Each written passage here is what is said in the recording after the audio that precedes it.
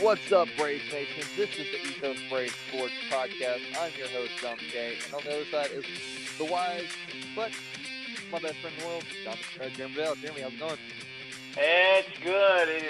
It's raining here on this Friday, and something that we have desperately needed over the last month and a half, and it's coming down pretty good. So it's like the Mets raining on the Braves. That's what it is. It's also the start of football season over there, isn't it?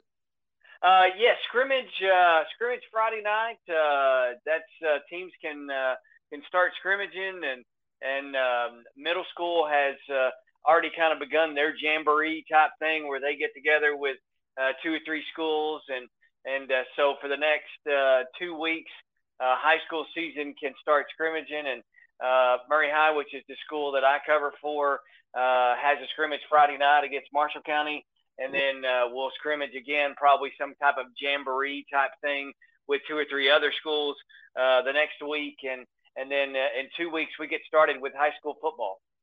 Will that be on the radio, or will the scrimmage be on the radio? No. You know what, John? It's ironic enough. I think in the years that I've done Murray High football, I have been to 1 scrimmage. Oh, wow. Only one. And that's just by design, because I like to, the time that I have off during the middle, the middle portion of the year when I don't do basketball or football, I try to just stay away. I try to just get away and not do anything, because I know that coming up, it's going to be a busy year. And so actually Friday morning, we were supposed to go meet with Coach Bolin. That's why I kind of pushed our time up a little bit. But then my broadcast partner came down with the flu.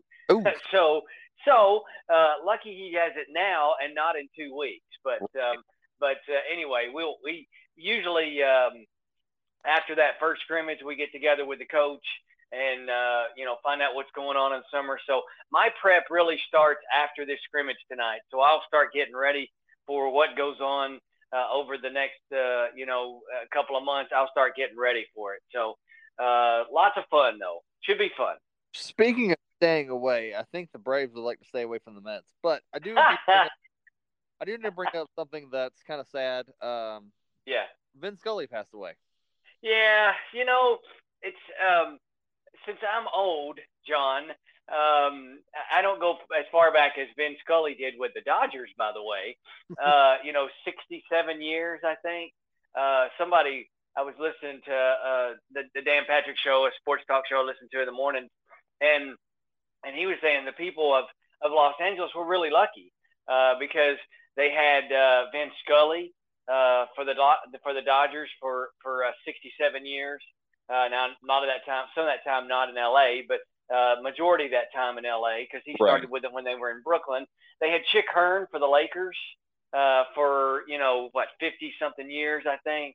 So they were and some others. I think some hockey and the Kings and some others. So they have these guys to listen to that stayed there forever and ever. And Vin Scully was one of those guys who was very knowledgeable about the game. Just a calm, soothing voice. A guy that everybody liked. Although if you'd ask my broadcast partner, he kind of makes fun because I like Vin Scully. He was never a big fan of Vin Scully because he thought he was just too dry. So when I got the baseball package off of DirecTV, I could watch games out in L.A. and I could listen to Vin Scully. So it was nice. Vin Scully was a guy who did a lot of his games alone for many of the years. But he was the guy when I grew up. He was the guy when I was growing up. He was the guy on Saturday afternoon. You would get a chance to watch Saturday afternoon baseball back in the mid to late 70s, early 80s. Before TBS came on and WGN out of Chicago and even WOR out of New York, we could pick that up at times to get the Mets. But with the Braves, when they started coming on TBS, it was Saturday afternoon baseball, and then you had Monday night baseball on ABC, and that was about it as far as when you could watch baseball. And the Saturday afternoon game was Vin Scully and Joe Garagiola. And then after Tom Seaver retired, it was Vin Scully and Tom Seaver. And they did the Saturday afternoon. So you could watch, like the Yankees, the Mariners, the Dodgers. You could watch teams from out of your region, which was the Cardinal region, I guess. You could watch teams out of your region, and you never saw them any other time. And if the Cardinals were playing, they usually had that game on. But Vin was usually doing the national game, the game that went out to the whole nation, and it was. And then Al Michaels did the Monday night game.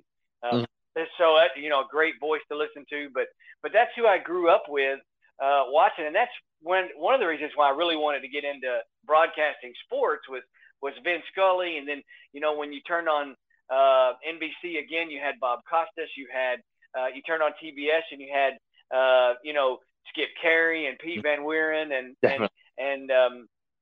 Ernie Johnson Sr. You had those guys, and that's what got me into it. So it is sad, but he was a great voice. He was a voice you recognized, always willing to do an interview, and kept all his scorebooks for many years. That would be a prized treasure to have, would be some of those scorebooks that he had from the years of doing games. So just a big presence over the years when I was growing up for baseball. And it's sad, but 94, he lived a long time. He's doing Dodger games up until 5 or 6 years ago. Oh yeah. So he was still doing games. Didn't travel. Jack Buck and Mike Shannon. Even though I didn't like the Cardinals, I still listened to those guys because the station that I worked for did Cardinal games. So I still listen to those guys. And it's funny on a story on Jack Buck and Mike Shannon. There was, after the game, they would always do a rap. Not a rap as in, like a rap like what you would hear on the radio. They had a rap that they would do of the game, basically. So they'd send you about a 30, 45-second snippet of the game. Afterwards, they would do it just right after the game. So you would, if you were working in radio, you were working the board, you knew that right after you would have to record the rap. So you would have it ready to go, and they would do it as soon as they signed off. They'd say, okay, here comes your rap coming up in 3, 2, 1, and they would go right into it. Well, one time, apparently somebody forgot to tell the janitorial staff that they were still working, and they had a vacuum cleaner running in the background, and Jack Buck just went off on them. I mean, it was the most funniest thing that you could imagine. I mean, he laid out a few words, choice words, the words at that time you couldn't say on the radio or TV or anything else, and it was hilarious. And he got over his rant, and he just immediately, boom, here comes your rap, 3, 2, 1, and went right into it. I mean, that's what those guys did. I mean, those guys were always, it didn't matter what went on. They were the guys that were there in front of the action. And they never wavered in anything that they did. Nothing bothered them, that you could tell at least.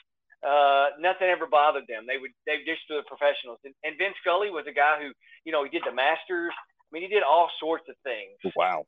That he was just a guy that was around for a long time. So it's sad, but he moves on. And a lot of those guys, they're retiring. Mike Shannon doesn't do Cardinal games anymore.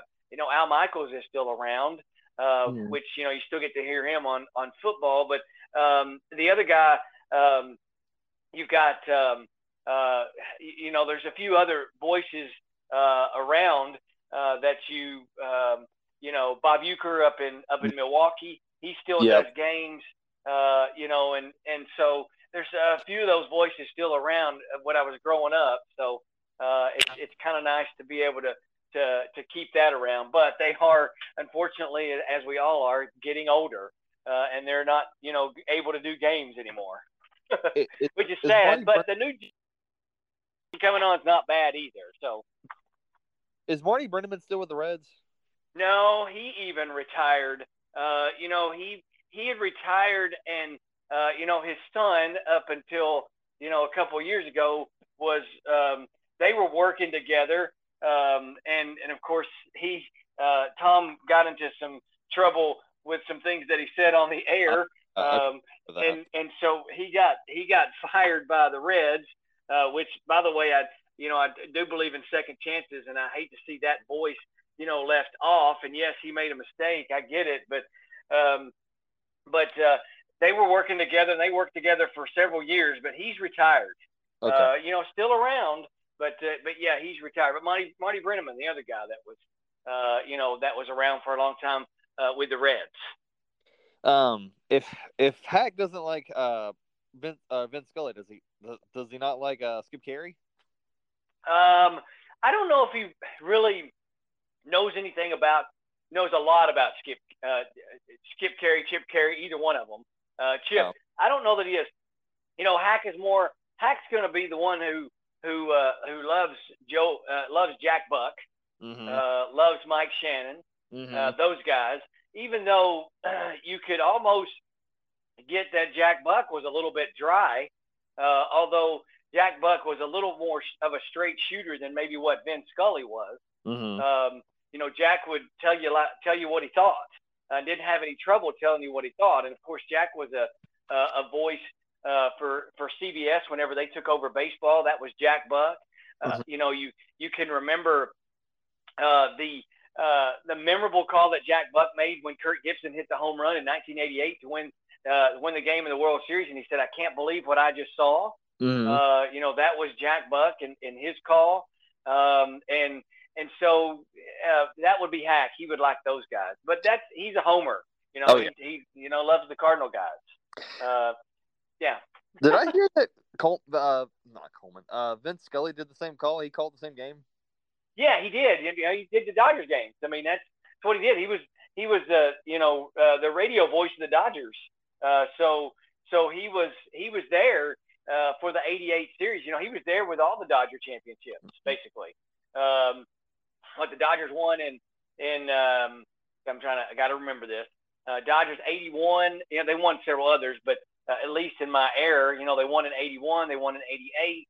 And then we can go on with many others there. The one previous in 20, which the Braves should have won. Anyway, so he was around, for many of those championship years and saw some great classic matchups. The Yankees there for a couple of years, it was the Yankees and Dodgers, and those were some great matchups. And even the Dodgers that year that they won it, they weren't supposed to win it in '88. The A's were supposed to win it because they had that Mark McGwire, Jose Canseco. They had Dennis Eckersley, who, by the way, gave up the home run to Kirk Gibson. They had a great team, a great hitting team, and even a great pitching team. But they ended up winning it the next year in '89 against the Giants. But yeah, Vin Scully was there. He called that game too. I heard he also called the Hank Aaron 715 home run. Yes, yeah, that was against Al Downing and the Dodgers. Al Downing gave up that homer to Henry Aaron. So yeah, he was there too. Yeah, he called the game. I didn't realize against the Dodgers. Yeah, it's the old sitting on 714, swinging. There's a drive, and Henry Aaron is the new home run champ. Yep. So yeah. I heard that call the other day, and it kind of brought chills. Yeah, it does.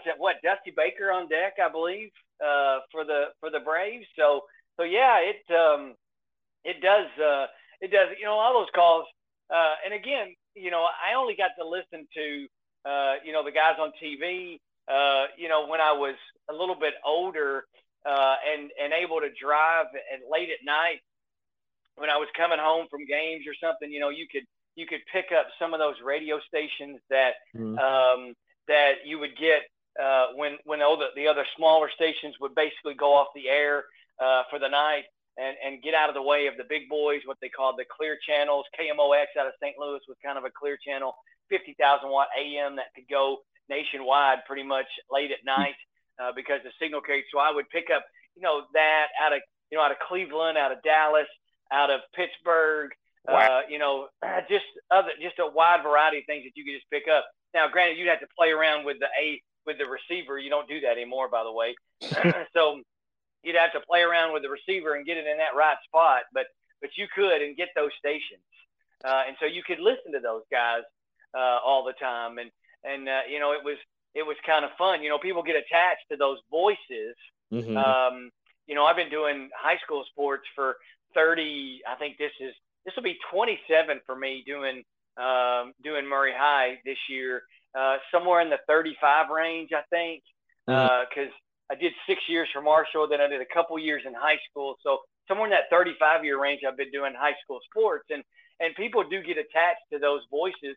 And even we in this area have guys who have done games for a long period of time, some of which, by the way, are retiring. But we've had guys that have done games for long times. And so people get attached to those voices and like to listen to those guys. And this gig is getting tougher and tougher. Nobody wants to go into it anymore.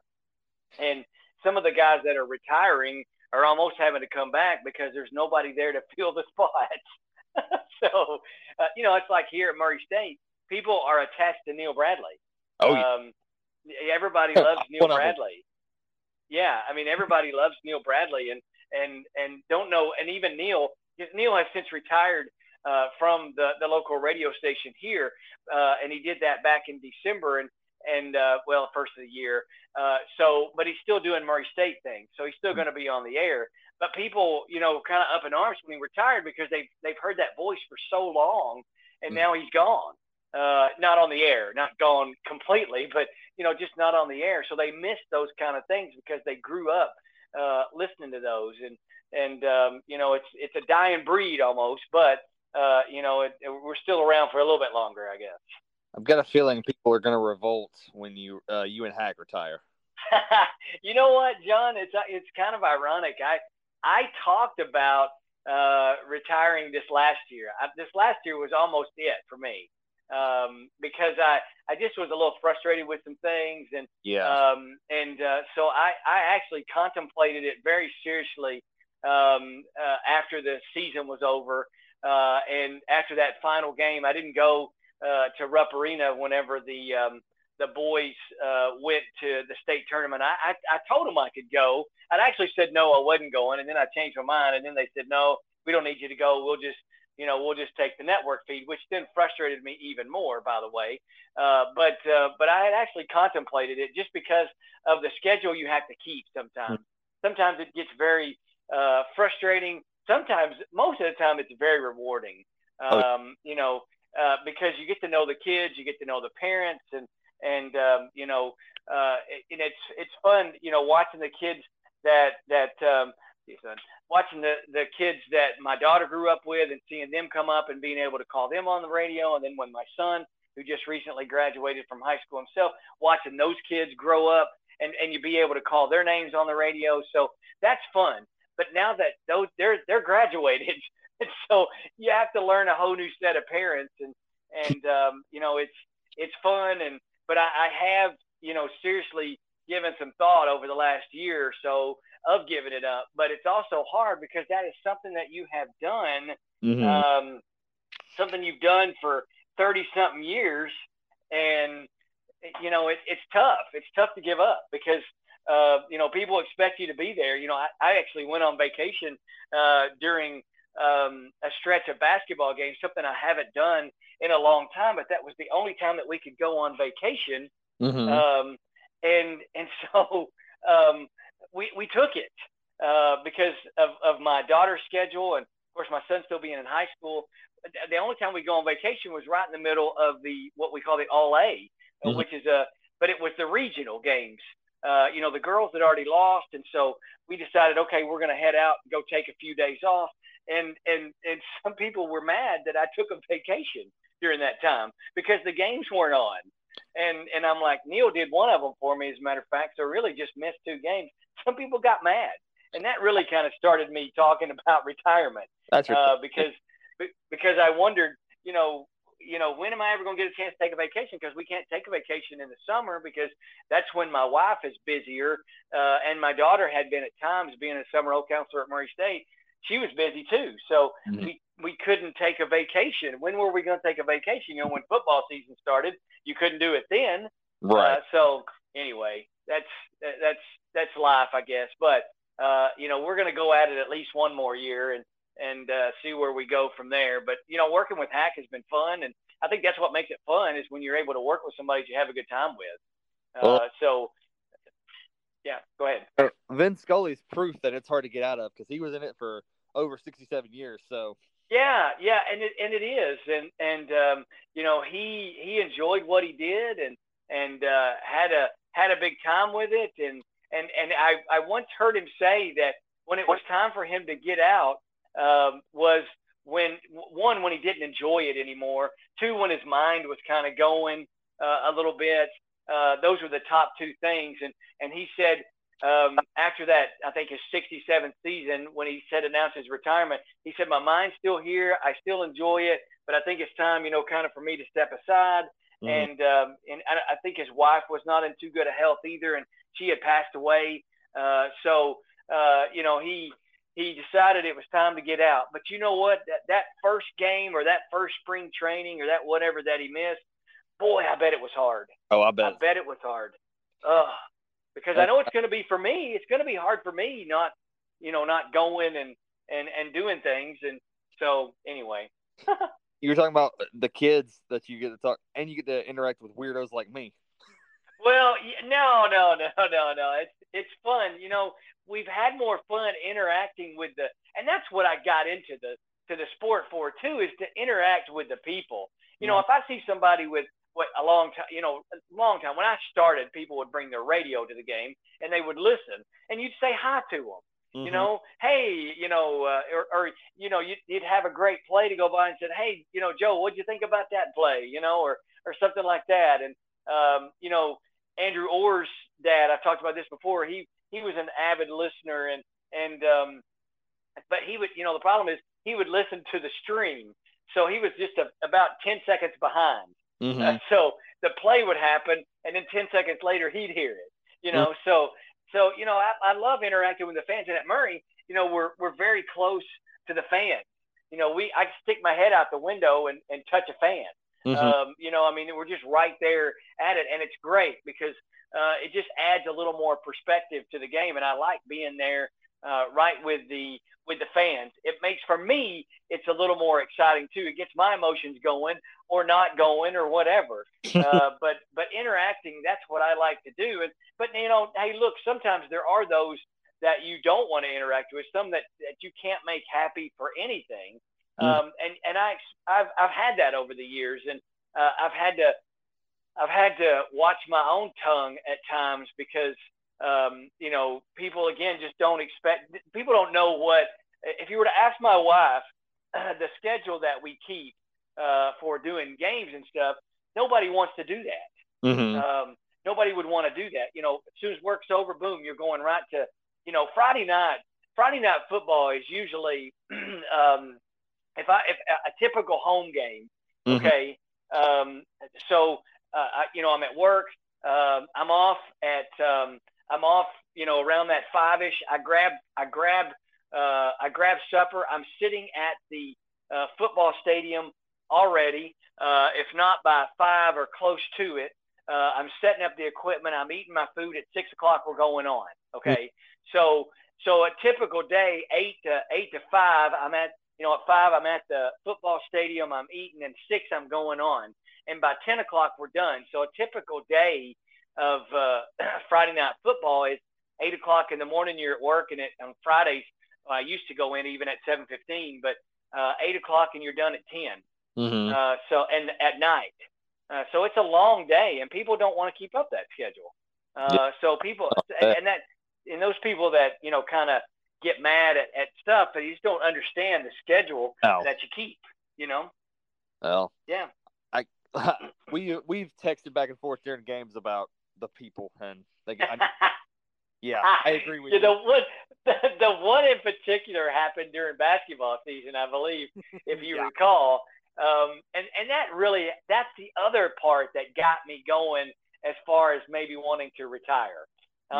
And I also had to change, and I've changed a lot of things over the years, but I also had to change my way a little bit of how I broadcast girls games, because the girls were not that great this year, and you've been used to watching excellence out on the field, and at times you get frustrated, but you're frustrated for the kids because you know that they can do better. You're not frustrated at them; you're frustrated for them. Right. You're never going to say, "Well, that was just a terrible play." I can't believe, not like I yell at the TV at times whenever I'm watching the Braves games, but I don't do that. It's not like you're going to say you're going to just berate the kid for doing something wrong. That's not what it's about. That's not what it is. You're as frustrated for them because they know they made a mistake, and that they want to correct it and stuff.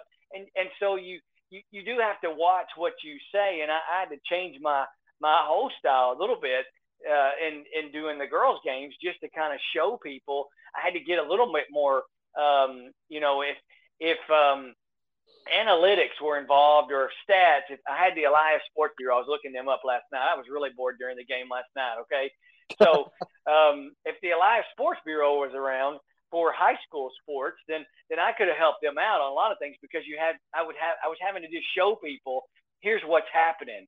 Here's what you need to look out for. Here's where we need to be. And I don't usually do that because stats sometimes just throw me off. I could come to a game and be very prepared for a football game, but then I mess myself up with all these stats and stuff. So,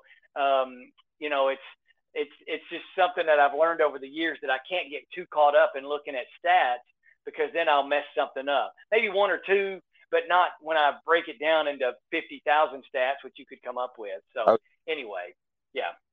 Well, we've beat it around the bush, and I guess we do have to talk. Now that's called avoiding. It's called avoiding. It's what it's called, right? Yeah, I guess so. Well, Spencer Strider pitched good on Tuesday night. He did. He really, really did. Yeah, great game on his part. And of course, the Braves got him some runs too, which really helped out. Everybody hitting, with the exception of Matt Olson, who didn't get a hit in the game, but he did walk and scored a couple of runs, which was great. But still, Spencer was the guy. 13 strikeouts, almost went 7. Couldn't finish it up there at the end, but 3 hits. He gave up 1 run, 1 walk, and 13 strikeouts. Is that Pardon? I believe that's his career high, if I'm not mistaken. I think so. Very efficient game. Spencer Strider's gonna get in there and pitch, man. You know it. Yeah. But the bullpen came in, and Magic, pitched 2/3 of an inning, and Jackson Stevens finished it up with an inning and 2/3 as well. And so did a great job. But everybody hitting, and I said it that night. I said 13 runs. I said, oh boys, I said, we got to save some runs for Wednesday afternoon. We got to save some runs for Wednesday afternoon. And, it didn't happen. We didn't save any runs for Wednesday afternoon, by the way. So, we could have used, we scored 6 in the 5th inning in this game on Tuesday night. We could have just used 3 of those, and we would have been okay. Anyway. Well, there's tons of people who stood out to me in this game. I know Strider stood out to me. Yeah.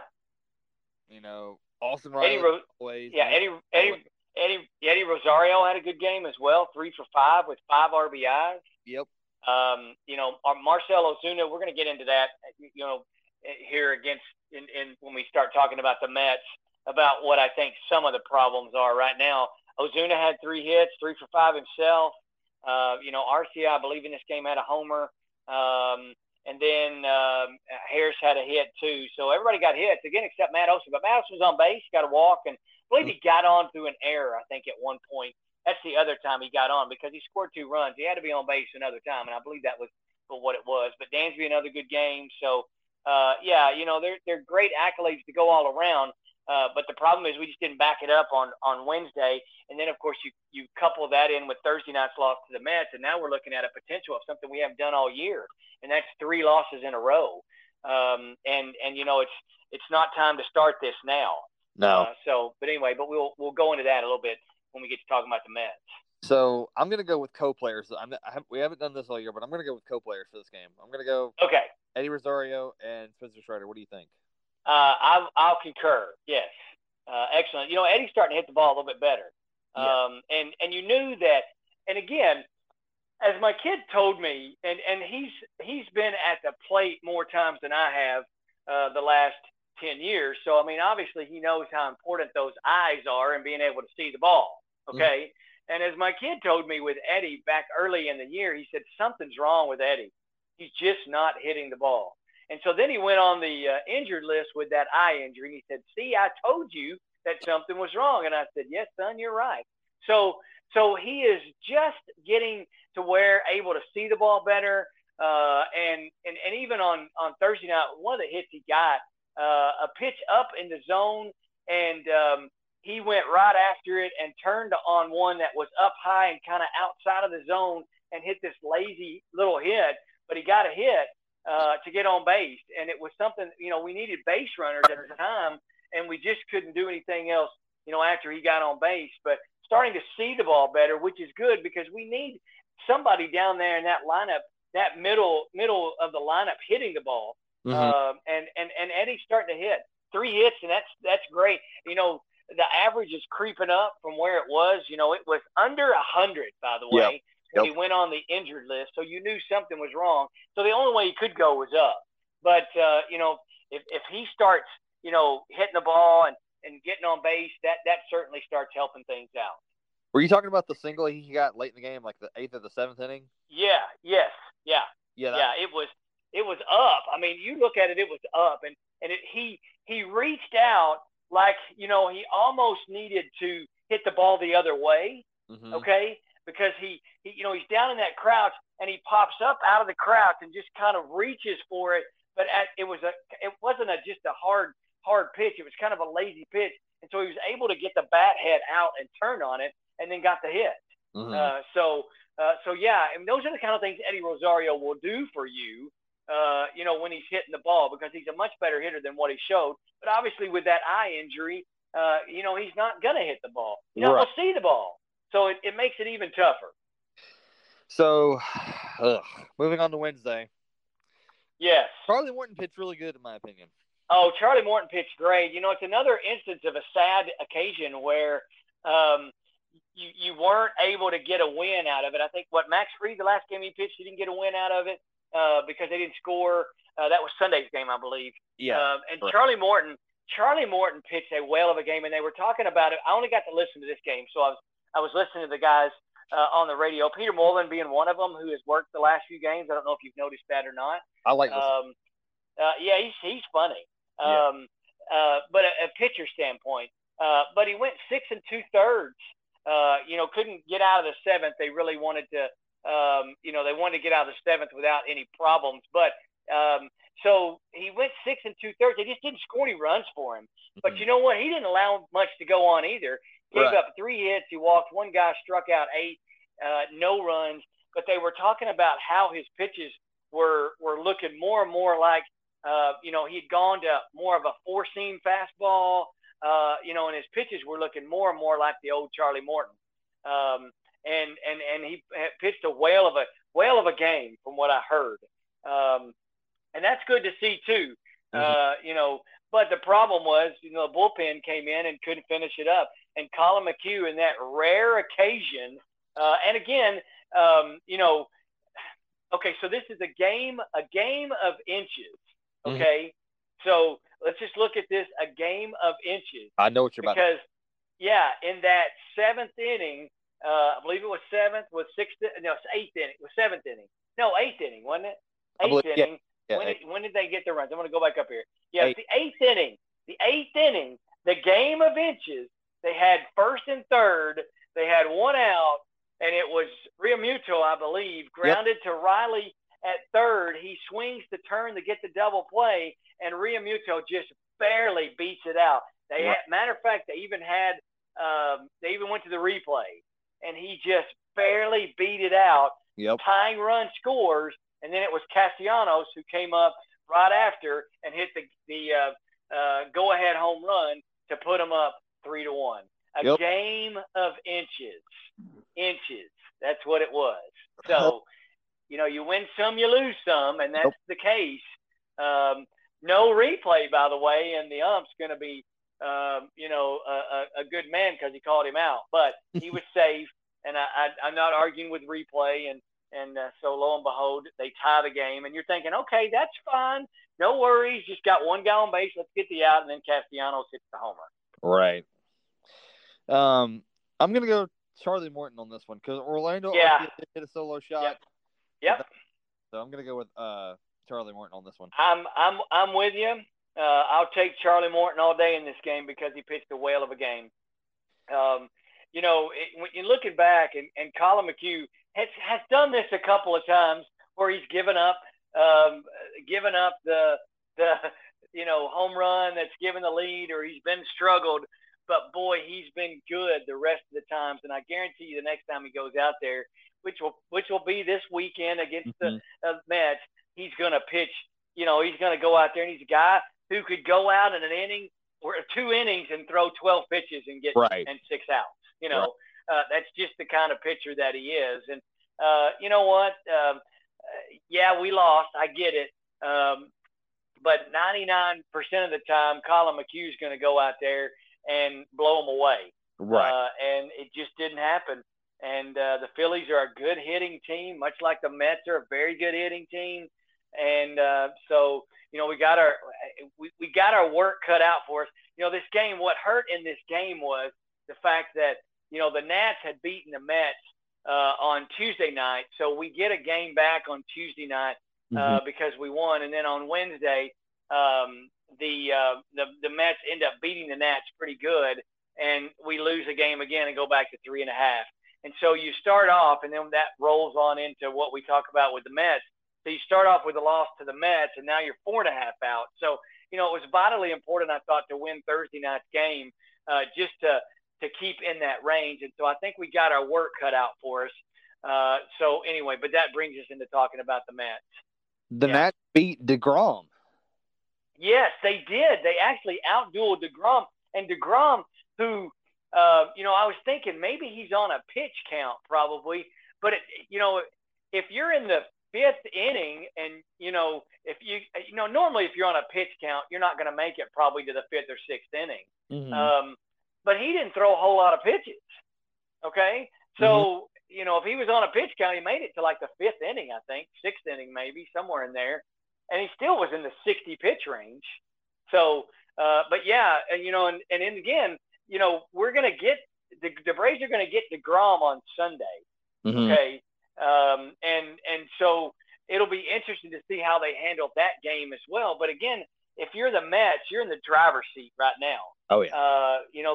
The whole difference is going to be when the Braves, or if whatever, they come back and they win 2 or 3 in a row, and then all of a sudden you're not actually in the driver's seat anymore. And you need a win just to hold them at bay. But now 4.5 out with only 4 games left, you still are in the driver's seat because even if you win 4 in a row, they're still not in first place. Right. So that's why I thought, Thursday night's game was vitally important to win. Cool story from that Nationals game. First baseman for the Nationals, who is 30 years old and making his major league debut, Joey Mendocino. Got his first major league home run. He in the Braves organization back in early 2015 or 14, 13, somewhere in there.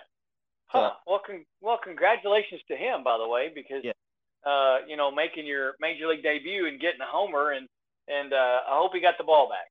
I hope he did too. Yeah.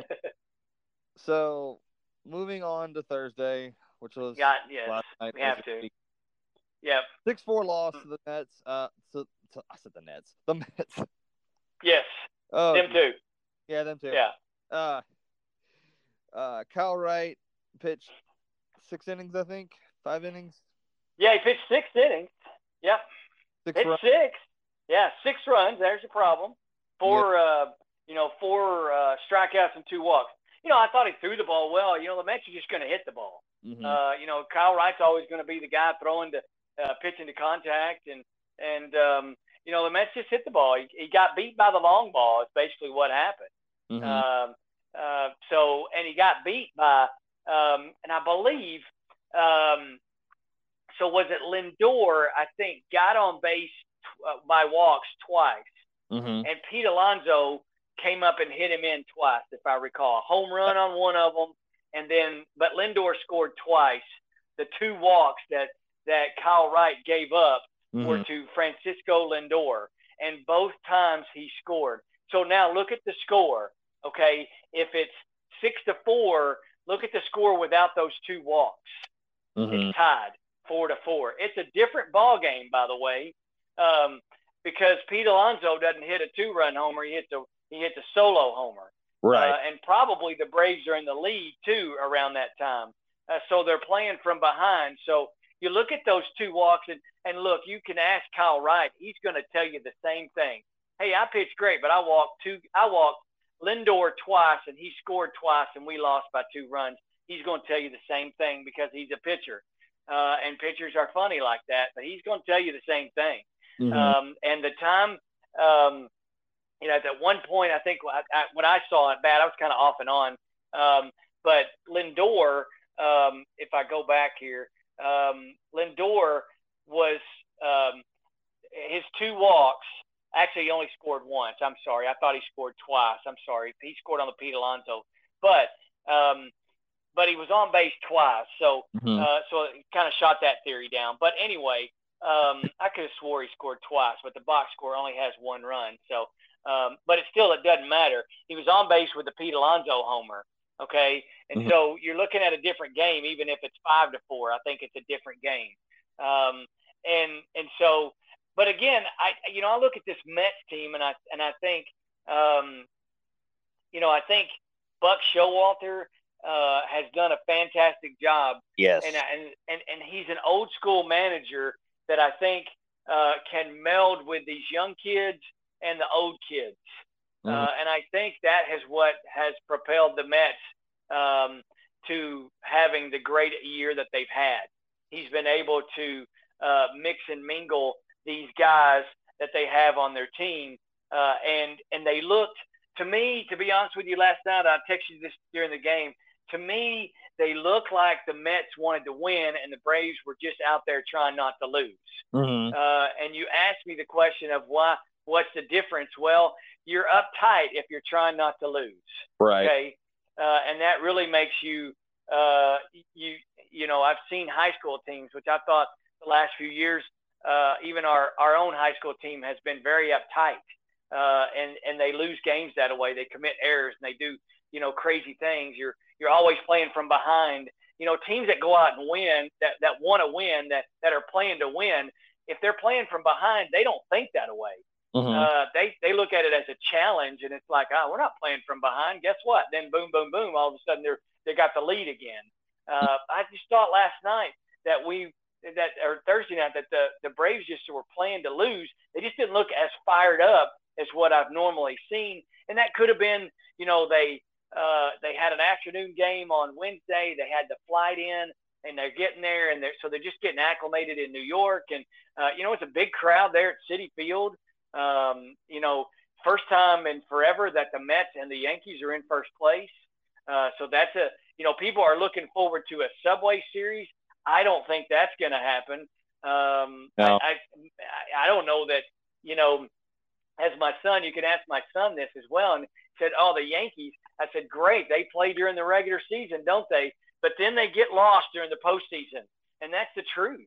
But the Mets were pumped up. I mean, they were fired up. They looked like, they were going out there, and it didn't matter what was going on. They were going to win the game. And we struggled offensively. And the reason I was looking up the Elias Sports Bureau last night, because I was looking up some stats, basically. And so I was looking up some things. I'm going to be hard on Acuna, and I'm going to be hard on Ozuna, those two guys. And let me tell you why. I think Ronald's bat is a tick late, from what I see. He's always trying to pull the ball, and he's always trying to hit a home run. He got a home run last night, but do you realize how many at-bats he had gone without a home run? Overnight. It was like Close to 90. It was close to 90 at bats. He'd gone without a home run. Never done that in his career. Nope. Okay. Now, coming back from a knee injury, I could see some of that, and we're just a little over a year removed from him having a knee injury. Mm-hmm. So I can understand him maybe not being as strong. He's not sliding like he used to. So because that was a sliding knee, so it's going to take him a little while. So I can almost live with something like that. But what makes Ronald so dangerous over the years was the fact that he could hit the ball the other way. Right. Okay. What has made Austin Riley so great over the last 2 to 3 years, not like his rookie year when he was trying to pull everything and trying to hit everything out, couldn't hit the off-speed pitch for nothing. Mm-hmm. Well, what has made him so dangerous these last 2 to 3 years was the fact that he can hit the ball the other way. Right. He took what he was pitched. Dansby Swanson started out the year. If you look at Dansby Swanson, his strikeouts, a lot of them were recorded in the beginning of the year. Mm-hmm. Does he still strike out in games? Yes. But guess what? Everybody else does too. Right. But it's some of those pitches that he would swing at in the early part of the year that he doesn't anymore, that are outside, that are balls, that he lets go, that he doesn't try to pull. Dansby has become that guy that they can just barely shift on because he hits the ball the other way. Okay. Right. And if you look, who's the top two batting up for the Braves? It is Dansby. Austin Riley is number one, and Dansby Swanson is right behind him. Mm-hmm. And Matt Olson is the third guy on the team. Okay. So those two guys at the top know how to hit the ball the other way. And last night, what I saw was that I could beat Marcell Ozuna at the plate. And I don't throw it but 70 or 80 miles an hour, okay? And all I got to do is throw it to the outside part of the plate, sweeping away from him, and he's going to swing and miss. Mm-hmm. He swung at one in the Phillies game that bounced up there and bounced to the outside some 5, 6, 7 feet away, John. Okay? So how does that happen? So maybe he needs to get his eyes checked, okay? But I could beat him with the off-speed pitch. Outside corner, just off the plate, he's going to swing at it. Because, again, he's trying to pull the ball. He's not going where it's pitched. And thus, if you even pull that kind of pitch, you're going to pop it up. Mm-hmm. And teams, we haven't learned that yet. Same way with Ronald. If Ronald could just get that bat going the other way, because his danger is not only the fact, yes, he can hit the ball out of the ballpark. When he gets on base, he's extremely dangerous. Extremely dangerous. Mm-hmm, definitely. And anybody on base last night would have certainly helped. And I think in that inning that Rosario got on, we just did not recognize needing base runners. Okay. We just didn't recognize it. And lo and behold, we get strikeouts and we strike out too many times. Ronald at the top has got to be the table setter, but he's got to get back to hitting the ball the other way. That average is in the 250s. That's not what he's been used to hitting. And I think it's because he's trying to pull everything and he's trying to hit the ball out. And Ozuna's the same way. Ozuna could be dangerous on the base pass himself. Mm-hmm. If he needed, because he's been there, he's a veteran, he's a smart guy, but he needs to start learning to hit the ball the other way, because we got to get that going. And right now, it's not happening. And I couldn't find. What I really was looking for was where they were hitting the ball. And there's a reason why teams are shifting. Especially on those guys. Next year, you're not going to have the shift. Nope. And maybe your average is going to go up and maybe it's going to be better, but you're still going to fall into the same traps of you can't hit the outside pitch. Right. And you're going to get in trouble. And I'm telling you, I'm watching it. John, if I could just be your eyes, okay, you would be the same thing. You'd say the same thing. And I started to tell my wife last night with Ozuna at bat, but she gets tired of me saying it, by the way. And it was our anniversary Thursday. So, thank you. I subjected her to watching the game. We went out to eat because after a meeting I had, we ended up going out to eat at one of our local establishments and came home and had some cake. But she was tired. She'd gotten up. We went to a place called Sirloin Stockade here in Murray. Nice. Yeah, it's a steak place. It's a local place that they it has, they have their great share of fans that go to it, loyal customers, and been in business a long, long time. Locally owned guy, so it's a great place to eat. Maybe one of those that we go to when you make it up here. Looking for stuff when I come up. Yeah.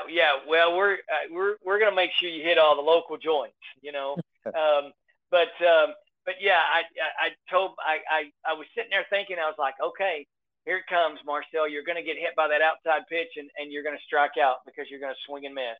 And lo and behold, that's what happened. And the odd part about last night too was Buck Showalter doesn't make many mistakes as a manager, okay? And I thought Edwin Diaz coming in the eighth, and it almost sounded to me like, and this is what that desperation maybe. He brings him in the eighth, and then that's their closer. And then he comes in the ninth. He had never recorded a 2-inning save, okay? And so the job you have as a hitter would be to go up there and make him throw pitches, okay? Because he had never recorded a 2-inning save. I mean, if we're talking about the analytics of things, that would have been the one stat that popped up on the iPad immediately. Edwin Diaz in the game had never recorded a 2-inning save, and every batter that went up there, I would have made them work that count deeply so that he threw pitches. So not only do you hopefully get on base and get some runners on and get some runs home against the guy who's the closer, but you also probably keep him from pitching on Friday night. Because he pitched 2 innings and threw way too many pitches. So you get him out of a game, and then hopefully you keep him out of more. But, we just didn't do it. We just didn't work the count enough. We're up there swinging at Arcia. And unfortunately, Arcia was at 3-0 and was I thought, okay, we're going to get Arcia on. Michael Harris is going to come up, who already has a couple of hits on the night. Already a couple of RBIs, and a run himself, and he's going to come up and hit against Diaz, and this is going to be fun to watch. And Arcia on a 3-0 count gets one up and in, acts like he's going to swing and hits the bat, rolls down the first baseline, and Diaz runs and gets it and runs to first base, and the game ends. So I thought a desperation move on Buck Showalter's part, but it worked out, and that's just kind of how as the old saying goes, that's how the ball bounces. Yep. I didn't realize, as good as he pitched, I didn't realize he had never done 2-inning save. So closers now and again don't ever go 2 innings. In the postseason, that's when managers get desperate, and so they'll get to the 8th inning with 2 outs, and all of a sudden they'll get in trouble, and they'll bring in the closer to pitch 4 outs. That usually gets them in trouble. That usually they'll talk about that after the season and say, oh boy, you remember that game he brought the closer in to do 4 outs. Joe Torre was good at it with Mariano Rivera. Your great save leader. He did it with him on several occasions in the postseason, but you know what? It worked out. So Josh Hader, he said he will not go more than 1 inning. Well, with as much as Josh Hader has, much torque and everything else that Josh Hader has, I don't blame him. He's throwing 100 miles an hour, and I don't blame him. And now closers the same thing. You struggle bringing them in. I don't want Kenley Jansen pitching 2 innings. I hate to tell you, because let me tell you how long those innings would be. I mean, we'd be an hour and only played 2 innings. Okay. just with Kenley, and I mean this in no disrespect whatsoever, but he's too long. Now, if Spencer Strider came in and pitched those 2 innings, then that would be over in 5 minutes. Or Colin McHugh. Yeah, or Colin McHugh. That's exactly right. Colin McHugh, give me the ball. Boom, throw. Give me the ball. Boom, throw. I mean, and he's the same thing. Strider could come in and throw 12 pitches and get 6 outs. McHugh could come in and throw 12 pitches and get 6 outs. I mean, that's just the way those guys are made. So closers don't normally go more than an inning, and part of the reason is you struggle bringing in, like the long relievers, you can have them go in and pitch 2 or 3 innings, and they don't mind. They pitch that 1 inning and then they go sit down and then they come back out. They don't mind that. Your closers, they have the mindset of, I got 1 inning. I don't want to go to the bullpen. I don't want to go to the dugout. I'm not used to going to the dugout. I'm used to going to the dugout either after I've just saved the game or I'm headed to the locker room because we lost. Mm-hmm. So closers don't usually go to the dugout to sit, and then they got to come back out and warm up again. They're not used to that. So that's why, a guy like Josh Hader, I can see why he doesn't want to go more than 1 inning. I know this is kind of off topic, but the radio guys were talking about it last night. They've signed Raisel Iglesias for 2 more years after this. Yes.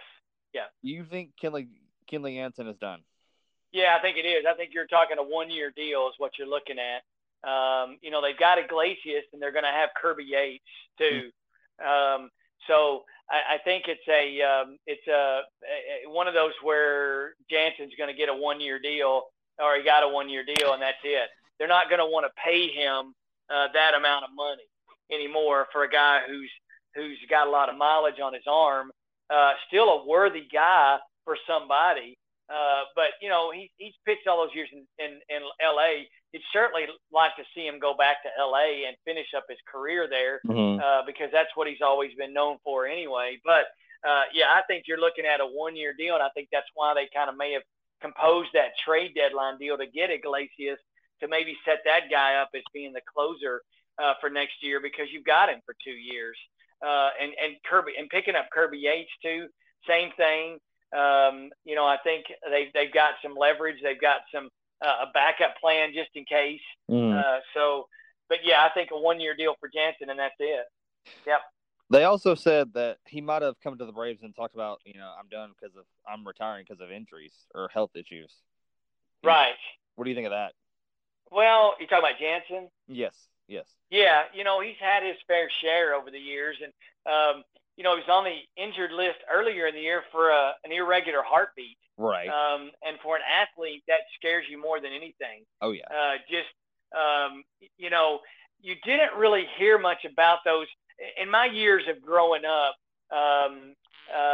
There was a guy that played for Loyola Marymount, Hank Gathers, who passed away during a basketball game because of a heart issue. Mm-hmm. And you didn't hear much about that up until Hank Gathers. And then all of a sudden it became an issue. And it's probably been an issue for a lot of others. But as an athlete, your heart is that thing that can really, that really is something that you need to perform. Back when my son had some medical issues in his early going. We spent for 2 years. We spent a week at Vanderbilt 1 year, and then we spent another 3 or 4 days at Vanderbilt the next year. He was 1 and had some surgery at Vanderbilt. He was 2 and then had to go back. But when he was 2, he had this thing called Kawasaki disease, and it's just weird disease that if you don't get to it within like 10 days of finding out you had it, then it can cause problems down the road. And one of those problems was heart. Wow.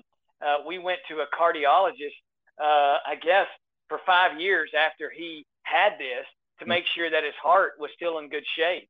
And so and that's the one thing I was worried about him growing up, was his heart and being able to play sports. You worry about those things because that heart is vitally important. So having that irregular heartbeat is certainly something that can cause you problems. And Jansen's had his fair share of injuries. Surprisingly enough, that's the only time he's been on the injured list all year. And he's probably spent a whole lot more time on the injured list for the Dodgers than what we realize in the past. Right. But we at least have, even for this year, have some backup plans if need be. Right. And that's a good thing. So changing subjects, moving on to Friday night's game. Ian Anderson's going. Well, and again, John, I got to say this too. We win the first game, okay, then you're going to roll back to Ian Anderson, who has struggled. But then you're going to tell me, well, he pitched himself a great game the last time he pitched. But that was the diamond. Yeah, it was. That's the other thing about what I've seen over the last little bit is we get this. I got to watch the Braves struggle in some big games. Okay, struggle in many different ways. The pitching doesn't look as crisp, which is a struggle for me because I think we have a great set of pitchers. Yes, starting pitchers. The pitching struggles in the big games, and then you roll around to the batting. You can beat, the Nationals and the Marlins and those teams that aren't so great. You can beat those teams. Those are the teams you need to beat. But these games like this are important, and you've got Ian Anderson going on Friday night, and now you're relying on Ian Anderson to get you a win, and you're relying on him to get you another 6 innings against a Mets team that's already hitting the ball very well. Right. So that is where I'm struggling. I'm deeply struggling with this Ian Anderson going in because you're relying on him to pick you up the win. And then you got the doubleheader on Saturday, and Max Fried's going to pitch, I think, the first game of it. But then you're going to have Max. Yeah, you're going to have Max Scherzer. What a matchup, though. Yeah. So you're going to have Max Scherzer going, and then you're going to have our new guy Odorizzi going in the second game. And I don't know who's pitching for the Mets. I'm going to assume that it's going to be one of those game time decisions, and it's going to all depend on what happens Friday night, and then maybe that first game on Saturday. Right. And then you're going to have DeGrom going on Sunday. Yeah, against Strider. So you're relying on now the back end guys to get you some wins. And so I'm struggling. I'm really struggling because Ian has, but I believe we were talking about this the last time Ian Anderson pitched. He pitched a whale of a game. But the Braves have been able to win those games, even though his wins on the stat sheet doesn't show it. They have been able to win those games. Right. But we need a win tonight. We desperately need a win tonight because we need to get back, to that 3.5 mark with the opportunity to get that doubleheader maybe on Saturday to pull even closer. We just need to maintain where we're at. We don't need to lose anything because the schedule doesn't get any easier, and easier for either team. And we're just not getting any help from anybody else, by the way. Nope. The Yankees didn't help. The Mets beat the Yankees twice. They certainly didn't help with anything. You can roll around and look at the Marlins. They certainly didn't help with anything on the weekend. And so we're not getting any help from anybody. We got to start getting help from somebody to get back in this thing. Well, if Ian listened to Tuesday's episode like we thought he listened to last Friday's episode, then he'll pitch well tonight because he was excited. Let's hope so, man. Let's hope so. Because we need him. We need him for a good game Friday night, and then we need the rest of the guys to roll in there on Saturday. It's a day-night doubleheader on Saturday. Max Fried's going that first game, which is at noonish, and then the normal 6:30-ish whatever start for the night game. So, and then it's a regular Sunday game, I believe, day game on Sunday afternoon. So big things. We just, we got to buckle down. But I think in this hitting world, it's got to start at the top. And I don't know if Ronald's pushing or not. just to relax and get in there and let's, hit the ball the other way, get on base, get the doubles, whatever you need. Forget worrying about your home runs. Right. And get on base. Well, I'm really excited for these two matchups with, Max Fried versus Max Scherzer. Yeah. Strider versus DeGrom. And those are two power pitchers on the Strider DeGrom, and then two finesse pitchers who can also run it up there with Friday. Absolutely. Yeah. They're the matchups that you want are right here, and we knew this was going to be the matchups. But the matchups that there's up for some great matchups, and so have the Braves. Hopefully, hopefully we can, use with Edwin Diaz having to pitch 2 innings last night, and he's probably not going to pitch tonight anyway to begin with because he did go the 2 innings. Right. So you may see him out. If he does pitch tonight, you may not see him at all in that doubleheader on Saturday, which that could, again, present itself with some issues. But those doubleheaders, boy, they really cause issues with teams. And I like doubleheaders. I've been to a couple of doubleheaders over the years, and it's fun to go and watch 2 games. You get your money's worth. And I take that back. Sadly enough, the last doubleheader I went to was probably back in the mid '80s. Okay. And it was the Dodgers and the Cardinals. Okay. Great game because Jack Clark was the great hitting first baseman for the Cardinals, who hit everything out that year, I think, pretty much. And we sat out in left field, okay, and they walked Jack Clark just about every time. And the times they didn't walk Jack Clark, guess what he did? He hit it out, hit the home run.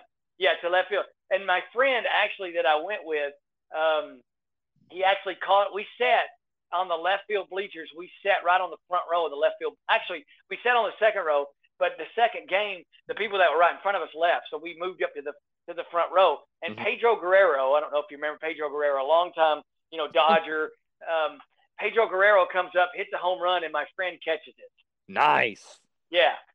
So that was great. That was my one doubleheader moment, and that was it. Anyway, the last doubleheader I went to was a Rome Braves game. It was against Augusta. Yeah. And my wife said, "Never again." She said, "It's hot." Yeah. Doubleheaders are it's. Of course, nowadays, if you go to a doubleheader at a baseball game, predominantly doubleheaders are day-night, so they're going to have different sets of people coming in. You don't usually get to stay. But if you go to a doubleheader now at a baseball game, it may cost you $1,000 because $750 of it would be on food. Well, this time it was the minor leagues were doing 7 innings at the time, and they're still doing 7-inning doubleheaders. Sure. And this was back-to-back. You had like a 30-minute window between games. Yes. And she's like, "Nope, this is too hot. This is too long. Never again." Yeah, I don't blame her. With it being hot, I don't halfway blame her there. Oh boy. Well, yeah. Let's hope for a Braves good performance this weekend, and we'll hopefully we're talking about some wins this coming up Tuesday. I hope so, and I apologize to our listeners. We got off on a variety of subjects, and as we normally do, but it was fun, and yeah, let's go Braves. Thanks, guys, for listening through our diatribe of broadcasting advice and broadcasting theatrics earlier. Yes. Really appreciate you guys listening to the show. You can follow the show on Twitter at Ethos Braves. You can follow me at The Blind Donkey Runner, or on Facebook at John Robert McKay, and the lovely, the wise Jeremy Bell is at Jeremy Bell. That's it. Yep. And then you can follow the show on any platform: Spotify, iTunes, Stitcher. I'm not sure of any other platforms, if there are some. And as always, guys, go Braves. Go Braves.